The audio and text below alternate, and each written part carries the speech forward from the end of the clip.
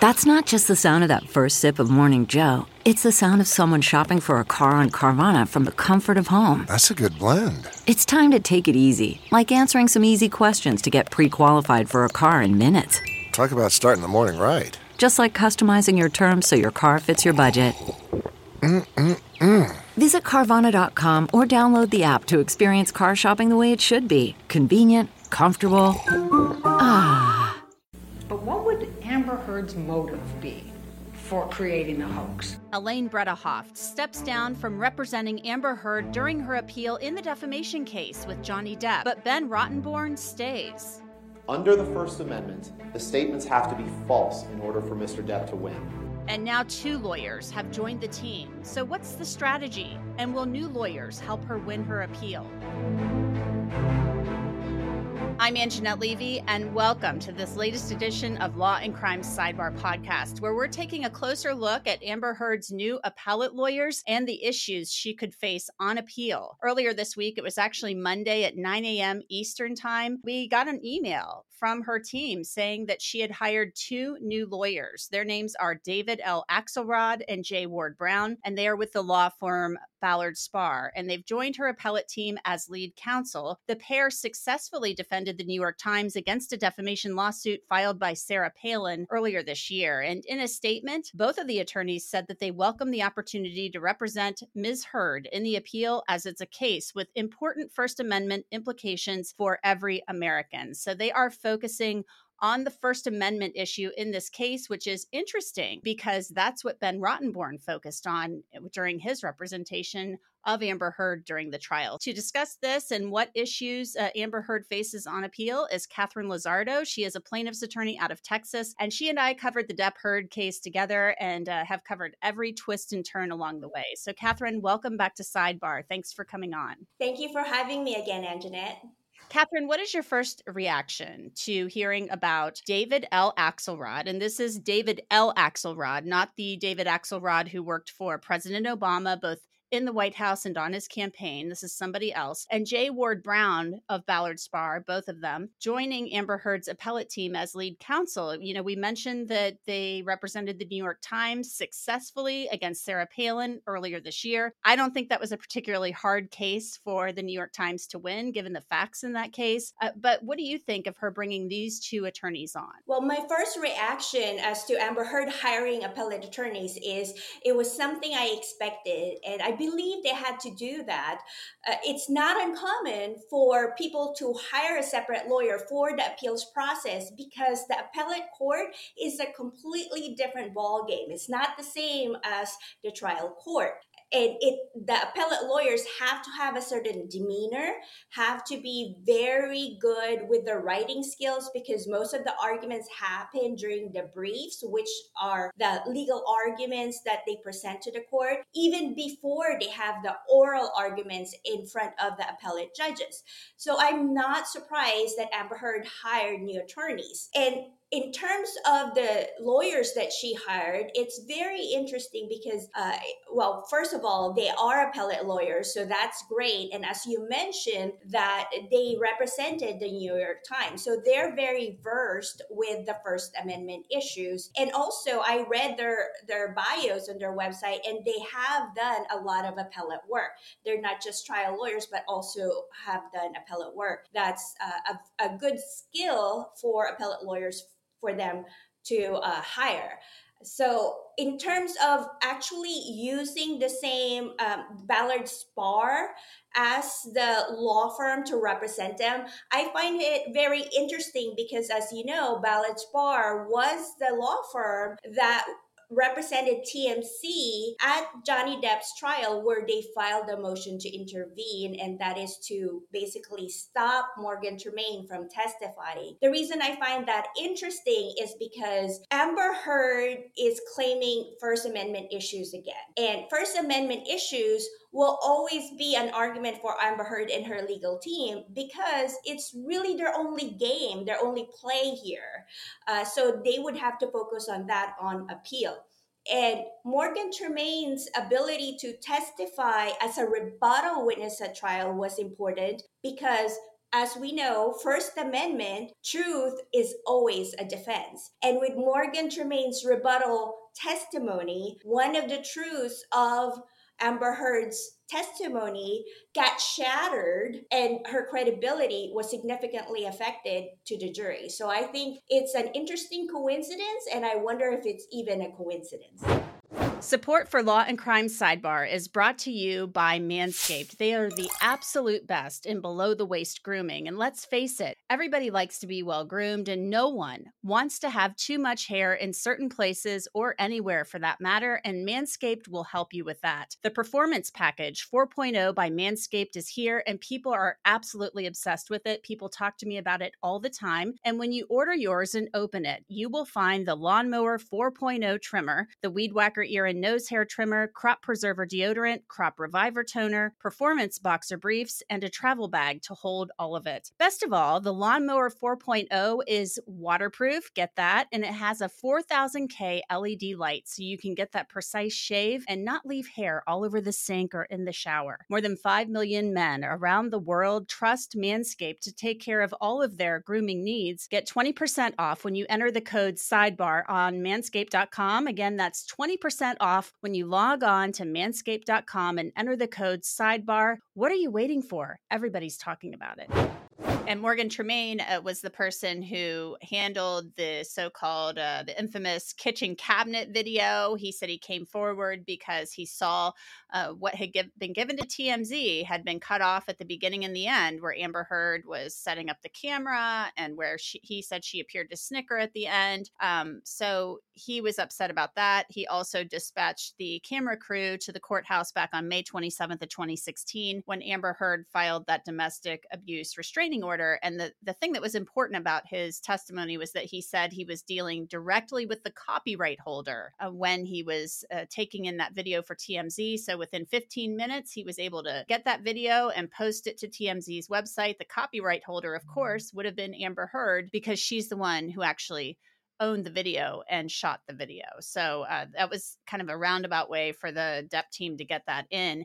Also, Catherine, I think it's important that we point out the motion to intervene, as Judge Ascarati said during her ruling, was the wrong motion for TMZ to file. She said motion to intervene, and I actually thought that was weird too. I would have thought just maybe some type of other motion where you're asking to bar his testimony based on, TMZ's objection would have been more appropriate. Yes, and it's true that the motion to intervene was not the proper motion. The problem that TMZ had was there was no other legal mechanism for them to actually interject themselves into the trial because they were not a party to the trial and they had no interest in whatever the claim is at the trial, which Judge Ascarati appropriately ruled on and said, I'm sorry, TMZ, this is not the proper motion. You're not a party. And even the issue of defamation is not an issue for you to be a part. That's why Judge Ascarati allowed Morgan Tremaine to testify. That's why I think one of the issues on appeal would be regarding who holds the journalistic privilege. Is it TMZ or is it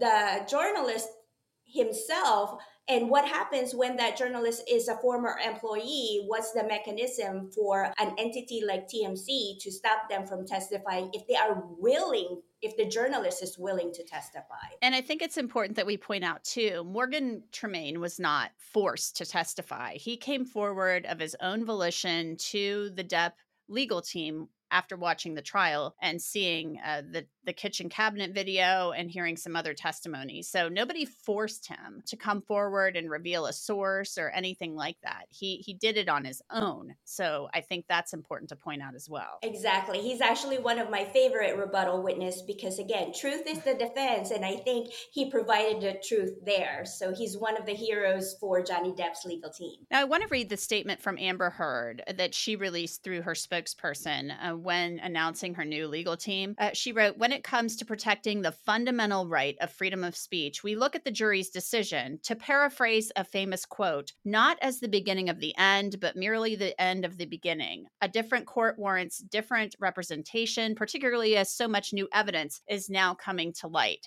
The minute I read the whole new evidence part of this, Catherine, I thought to myself, I don't understand what she could be talking about, because as far as I am concerned, when you're doing an appeal, there's no new evidence allowed. You have the record and the law. And that's what you look at for errors on the part of the court. Exactly. And quite honestly, Anjanette, I thought the whole statement, not just that part, but even the quote, did not make sense for me. And we can talk about that separately. But in terms of the new evidence, you're right. The appeals process is not a new trial. So people have to remember that. The appeal is not a new trial, so that no new evidence will be admitted in the Court of Appeals. It will be limited to whatever evidence was entered in the trial court, in Judge Ascarati's court, whatever order, whatever ruling, whatever testimony. That's what is going to be looked at by the Court of Appeal. And this is a civil trial. It's not a criminal case that is being appealed. So the bar of what evidence the Court of Appeal will look at will really be limited to what was the record in the lower court. Now, in terms of new evidence, if they're talking about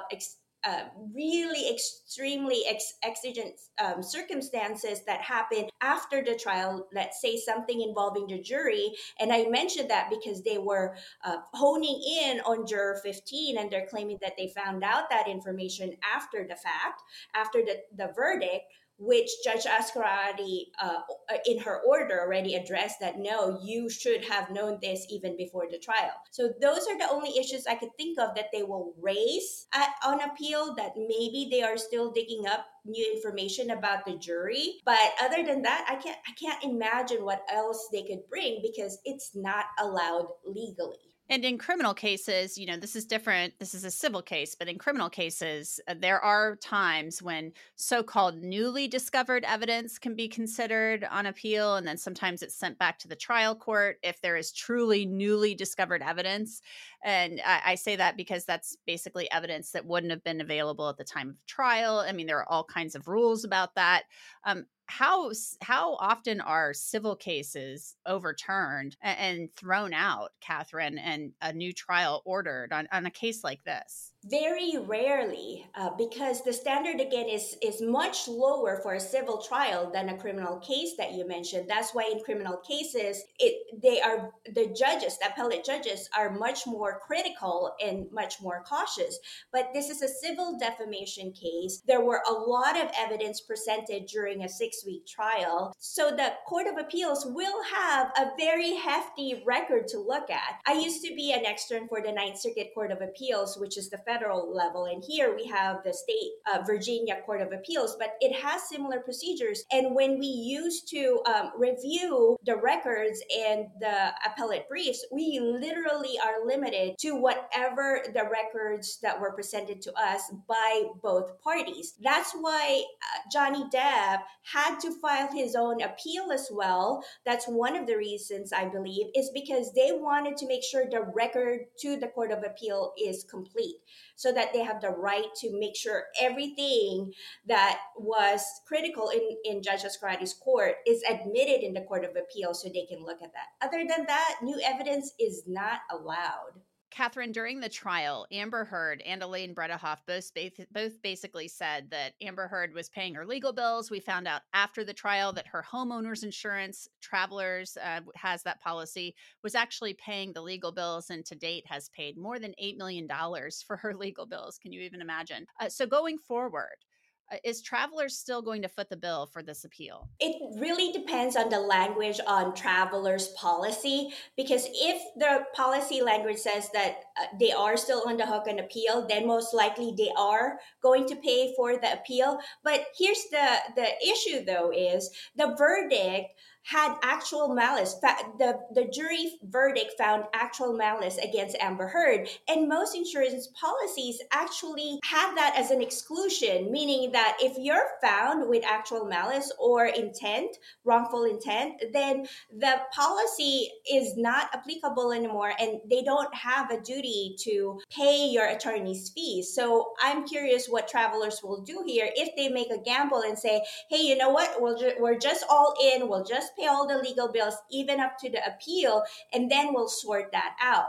What usually happens is travelers have to approve first the appeal lawyers to hire, and also their rates. So if travelers is paying for the appeal, I would assume they approve the new appellate lawyers. And also it makes a question as to maybe that's why Elaine Bredehoff had to step down, because travelers don't want to pay for multiple lawyers as to having Rottenborn there and Elaine Bredehoff also there for the appeal, because that's a lot of lawyers and legal bills to pay. And like you said, they've already put a bill of $8 million. On top of that, New York Marine, which is the separate insurance that is suing Amber Heard, they haven't approved the appellate lawyers as well. So that will be a contention in their separate lawsuit as to the bills piling up, and New York Marine has no way to stop Amber Heard's legal team from incurring those fees. And then at the end of the day, they will be on the hook for that.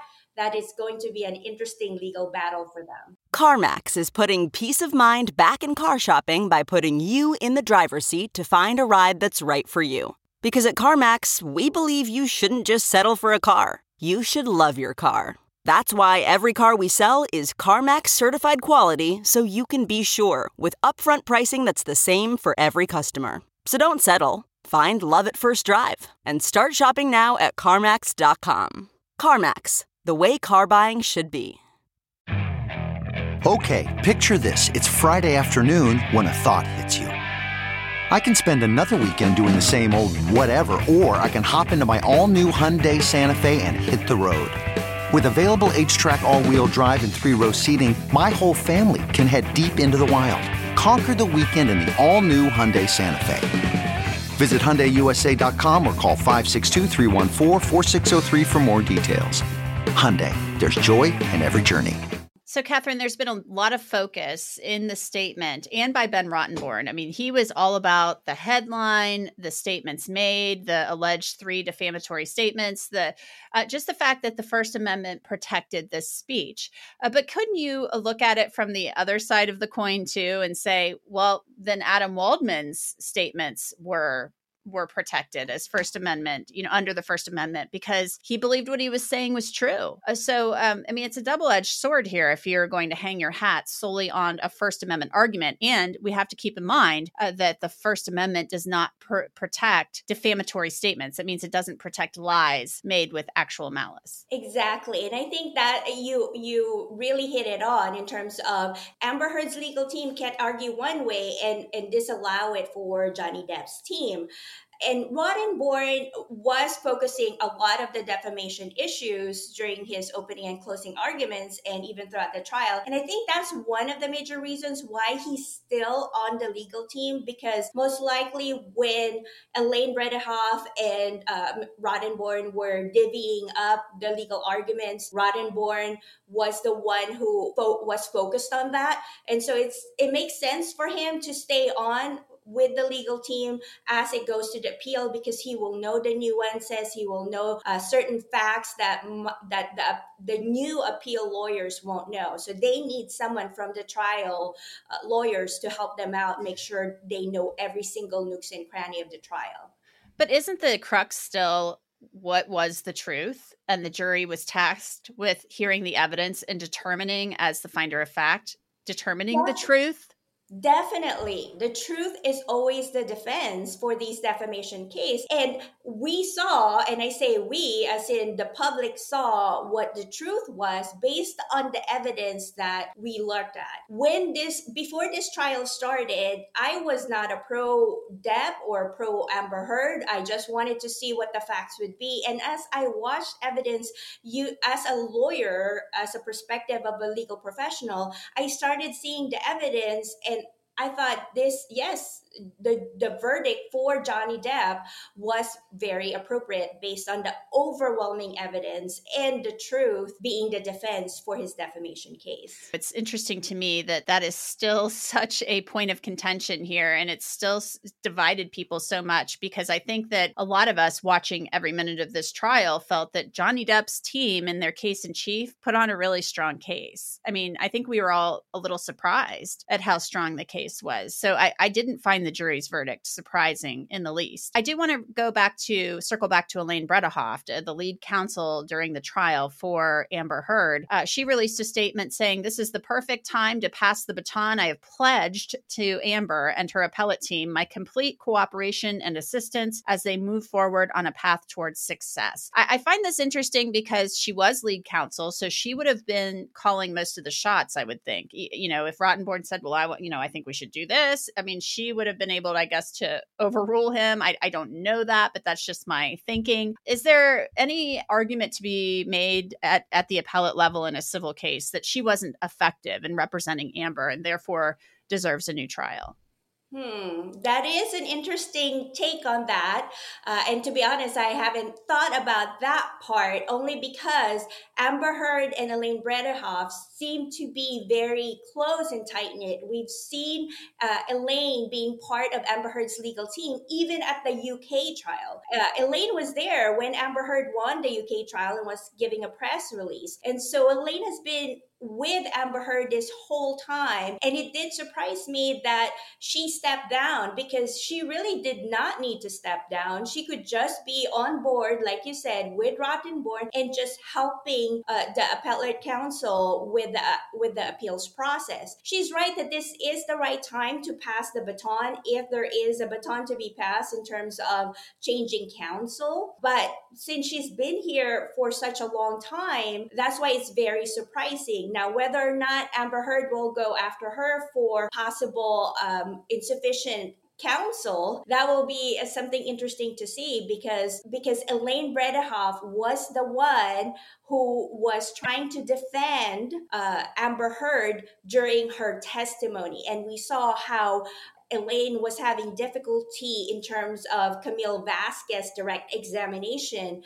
with Amber Heard. And then Elaine had to come in for a rebuttal, and she had a hard time with that, with all of the objections that Camille appropriately raised. Do you recall? I'm trying. Catherine, I think it's important to note, too, a lot of people on Twitter, at least, found it somewhat comical that Elaine Bredehoft in her statement used the word pledged, given how much we heard about versus donate during the trial. So just a little funny thing I thought we should mention there, that I'm not sure that was probably the best choice of words, but only those probably following this closely would have noticed that little tidbit. Well, Catherine Lizardo, thanks as always for coming on and offering your time to us, your expertise. It's always fun. Thanks again for coming on. Thanks for having me again. And that's it for this edition of Law and Crime Sidebar Podcast. It is produced by Sam Goldberg and Michael Deininger. Bobby Zoki is our YouTube manager. Alyssa Fisher handles our bookings, and Kiera Bronson does our social media for us, and she does a great job. You can listen to Sidebar on Apple, Spotify, Google, and wherever else you get your podcasts. And of course, you can watch it on Law and Crime's YouTube channel. I'm Anjanette Levy, and we will see you next time.